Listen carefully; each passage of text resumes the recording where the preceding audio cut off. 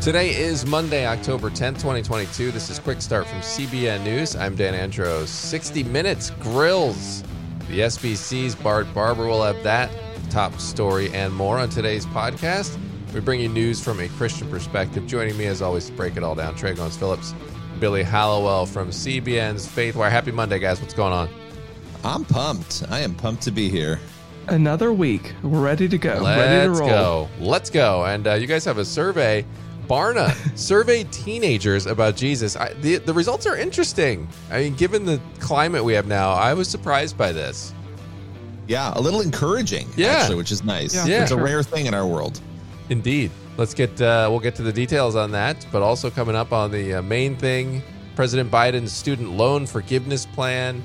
Republican states are pushing back against it. We'll have the details on that. But first, we're going to go through the news in 90 seconds. Russia's military, they launched several missile strikes in Kyiv earlier today, and also elsewhere around the country. At least 8 people, including civilians, were killed, dozens injured. Putin claimed an earlier strike that damaged a bridge connecting to Russian-occupied Crimea. He called it a terrorist attack, so a lot are saying this may be retaliation for that. And so you can check out more of the details on cbn.com. PayPal has scrapped a policy change that would have seen users fined up to $2,500 for spreading what it called misinformation. But then after an outcry on social media and elsewhere, they backtracked on it and then claimed that the update had gone out in error. Ryan Marie Houck, the wife of Mark Houck, the pro-lifer whose house was raided by the FBI, she's speaking out in a lengthy video and giving more details on this raid on her house and how terrifying it was. She said the agents, once they entered in, were sweeping the house and pointing the guns all around, including in the vicinity of her 7 children who were screaming and clinging to her at the time. Mark Houck is still waiting for his next court appearance. And the SBC's Bart Barber appeared on 60 Minutes with Anderson Cooper. Among the topics discussed were the church's handling of the sexual abuse allegations and abortion, with Cooper zeroing in on the extreme example of a 10-year-old in Ohio who was raped. And this all comes as the DOJ is investigating the SBC. Those are just some of the day's top headlines. You can check out more over at cbnnews.com. And Billy, Trey, this SBC interview, it's interesting because, as I mentioned, you have Mark Houck, and there's 11 other pro-lifers who have been targeted by the DOJ. And the DOJ is also investigating the SBC, which I find incredibly interesting. Again, ahead of this election, the SBC seems to be doing all it can to handle this situation. And of course, Anderson Cooper taking the most extreme example you could possibly find on abortion to levy that at Barber. Yeah, I mean, it was fascinating. I actually read the transcript, which I often find you get a lot more out of reading the transcript sometimes than even watching. And not just that issue, going into, can a person be gay and in a relationship and be a Christian in good standing, all these other questions. It was like, let's hit every hot button issue.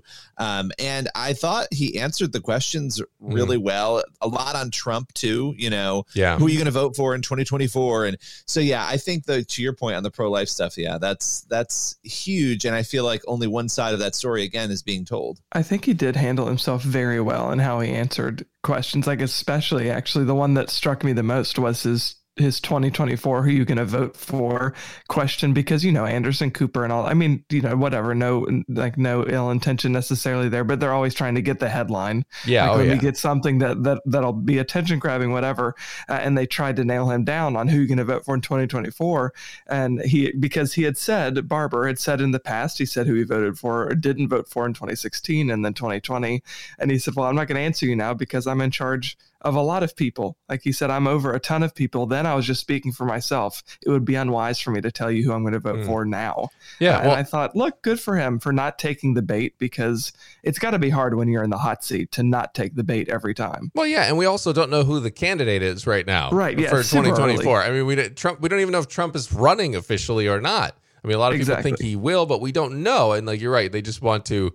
It seems like they're searching for the headline. I completely agree with that assessment. And it is incredibly frustrating to hear the life issue, which I thought Barber handled the answer to that question well. Totally. Because what they want to do is put you in this awkward position where you have to look like the bad guy. And he answered it.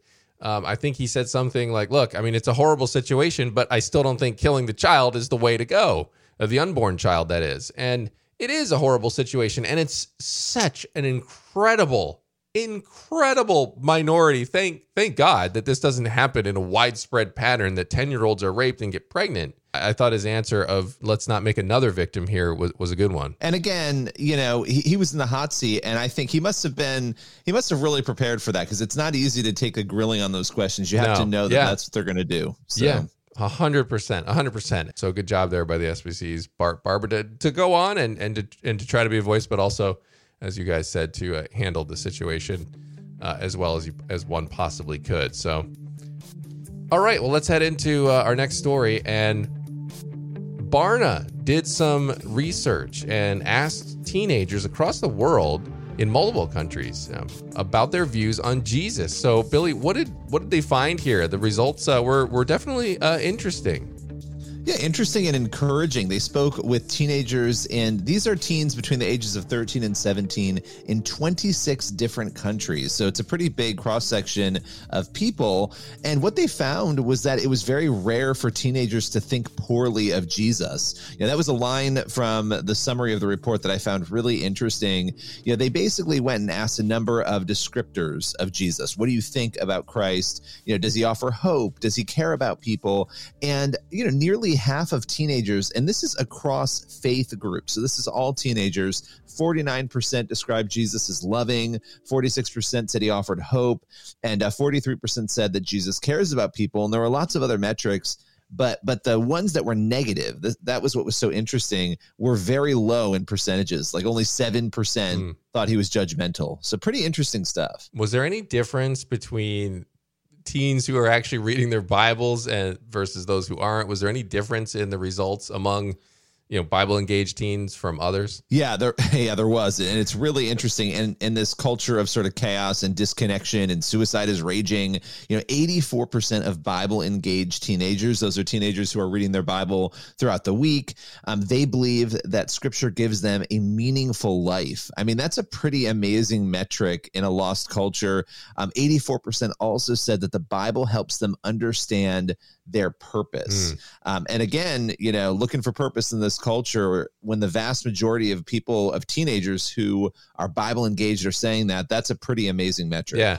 I got to say, guys, I'm surprised by the results here, just because of how hostile the world in general and cultural in general is to Christianity right now. I'm a little surprised by the result. Pleasantly surprised, but definitely surprised nonetheless. And I think, when you look at this, I want to dig deeper. Like I want to know more about what is driving these, perceptions. And there's 3 different reports they've released on this. So there's a lot of data there.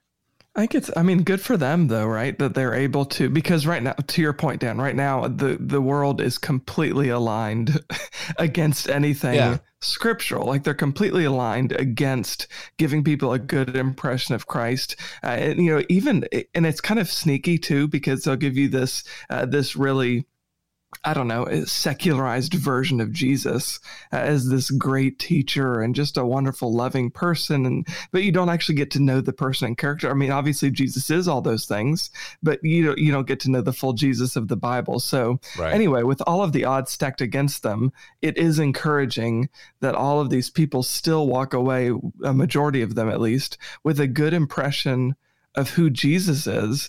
I think that's great, because that gives the church and the Holy Spirit maybe a little bit of hold in the culture. Like, there's an opening there for us as believers to maybe share more with them, Yeah. And just to expand further on how far culture is not in favor of Christianity right now. There was an SNL clip going around where they actually made fun of Biden, which was an interesting change of pace for Saturday Night Live. And but then I was kind of thinking, this is refreshing. That's a little bit different. They're going to attack both sides. And then he ends it with taking the Lord's name in vain. And so you just from all angles, Christianity just can't catch a break in culture right now. Something that I think is interesting is we see that so much, what you just described in the secular world and in the media world and entertainment world in particular. But I think at the same time, we have a culture of people who are looking for something. Yeah. Like we're so desperate for something. We're desperate for hope.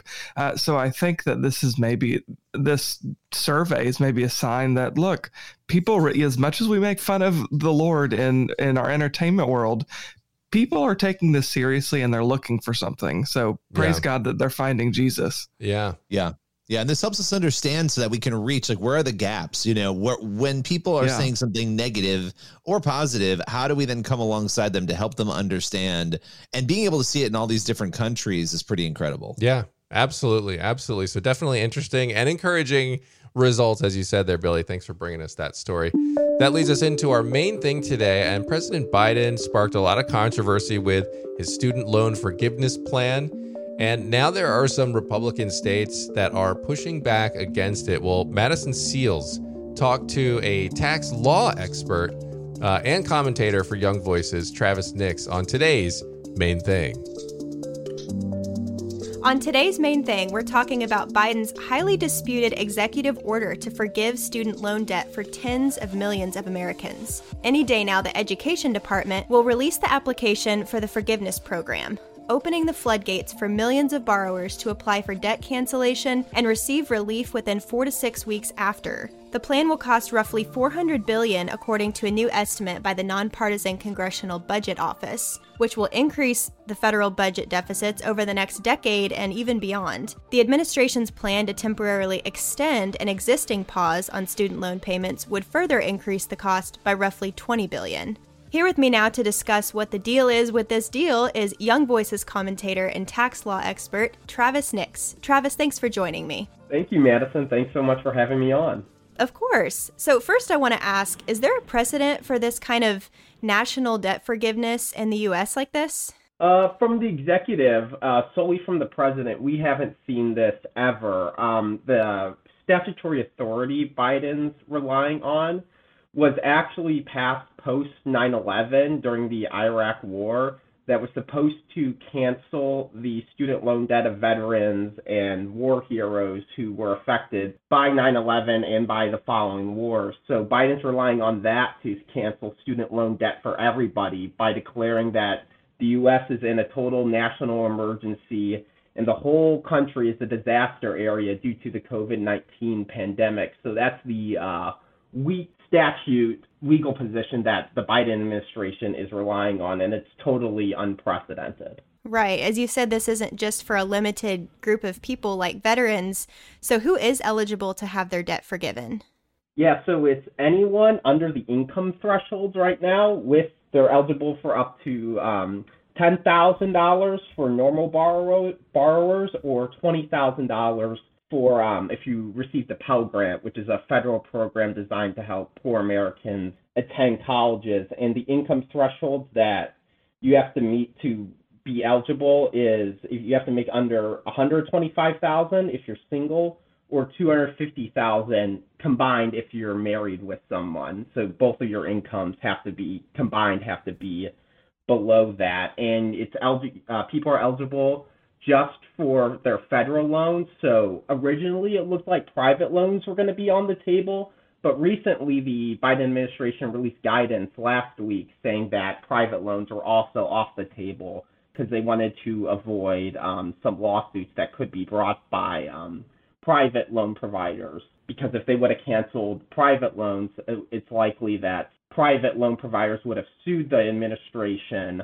over the cancellation being unconstitutional. It seems strange that President Biden announced this plan via an executive order, something that's usually reserved for a time of emergency, and six states agree with that, namely Nebraska, Arkansas, Missouri, Iowa, Kansas, and South Carolina, which were the first to allege the Biden administration overstepped its executive powers in going forward with the program.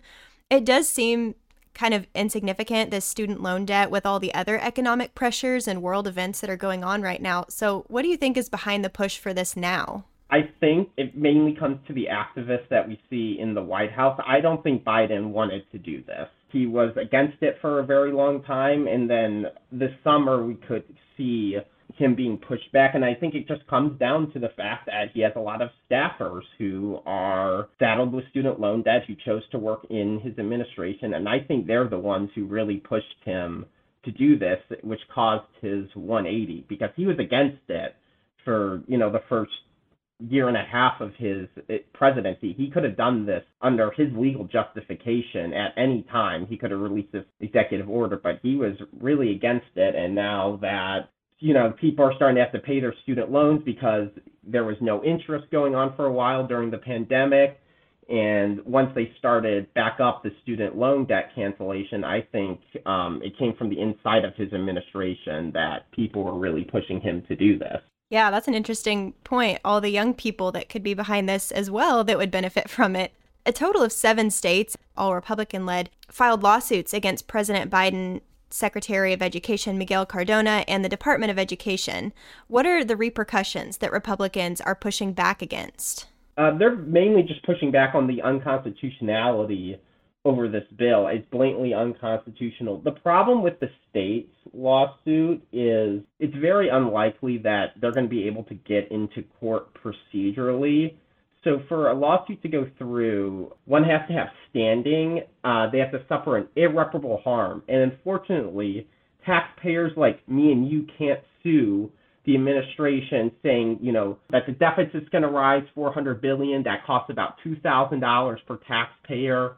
There was a suit filed in Wisconsin 2 days ago that alleged this fact to justify a lawsuit against the administration. And it was dismissed immediately. It was dismissed yesterday. So 2 days after the lawsuit was filed, it was dismissed. So it's unclear in the state lawsuit who actually, if the states would have standing and the ability procedurally to challenge the lawsuit. So right now it's all about trying to find someone who actually is capable of filing a lawsuit to get it unconstitutional. That's what Republicans are searching for right now.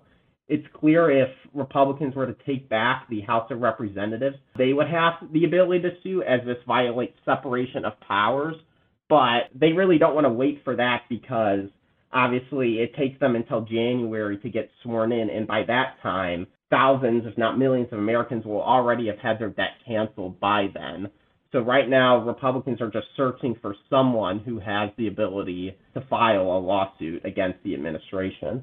And I want to talk about the taxpayer next, because my husband just paid his college loans off right before the forgiveness, literally like weeks before.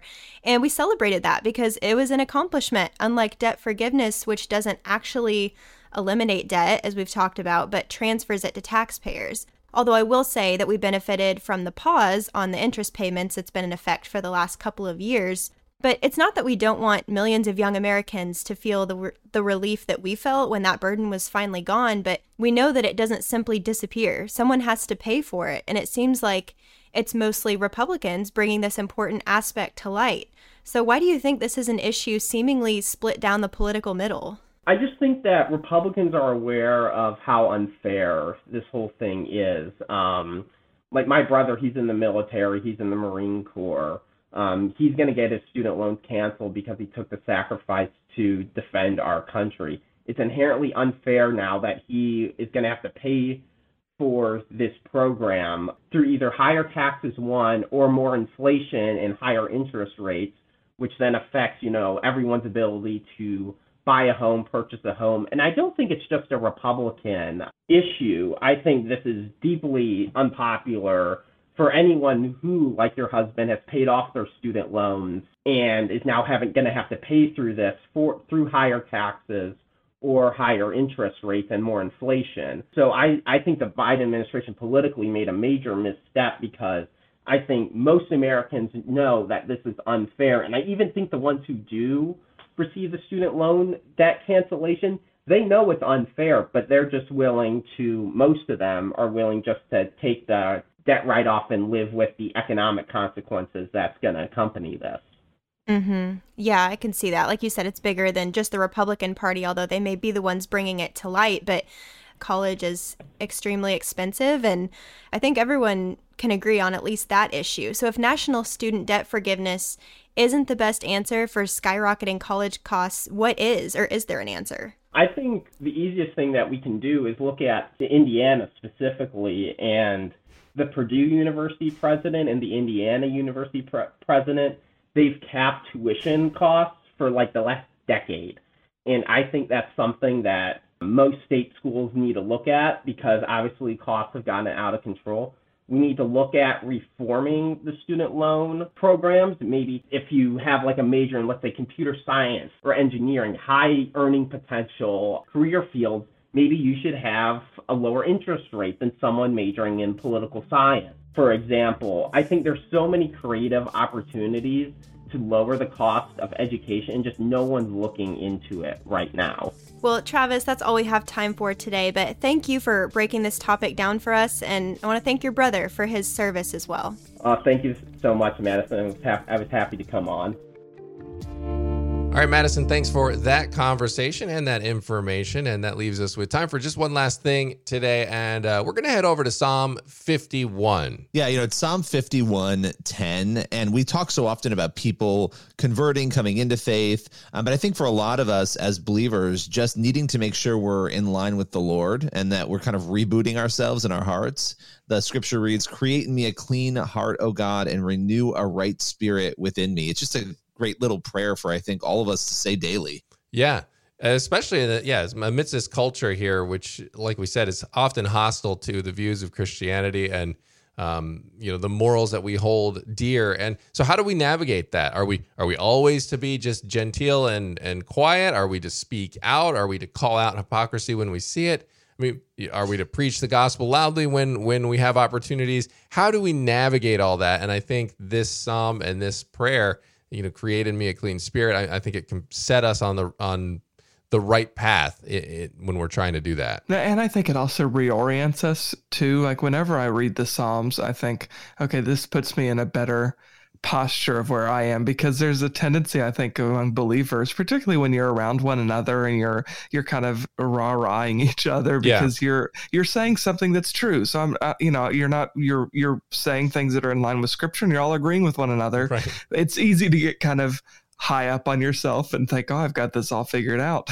Yeah. But then when you read Scripture and you read the Psalms, you're like, without the Lord, I wouldn't understand these things. Without the Holy Spirit, I wouldn't have an enlightened mind to understand what Scripture says and what the Lord says about these things. So it is good to go prayerfully before the Lord whenever we're going to be approaching these issues. To your point, Dan, whenever we're going to speaking out on something, let me get my heart in the right place first. Right. I mean, we have to remember our hearts are corrupt and deceitful above all else. I mean, we were just going through Malachi at our church, and, the people there were so arrogant. They didn't even...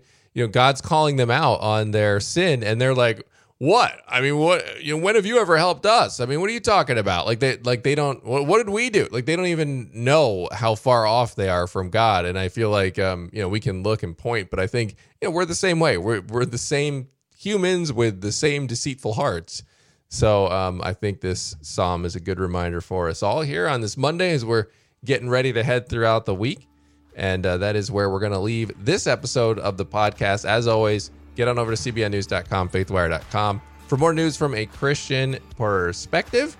And Lord willing, and that creek don't rise, we're going to be back here with more tomorrow with more. So God bless. Enjoy the rest of your Monday.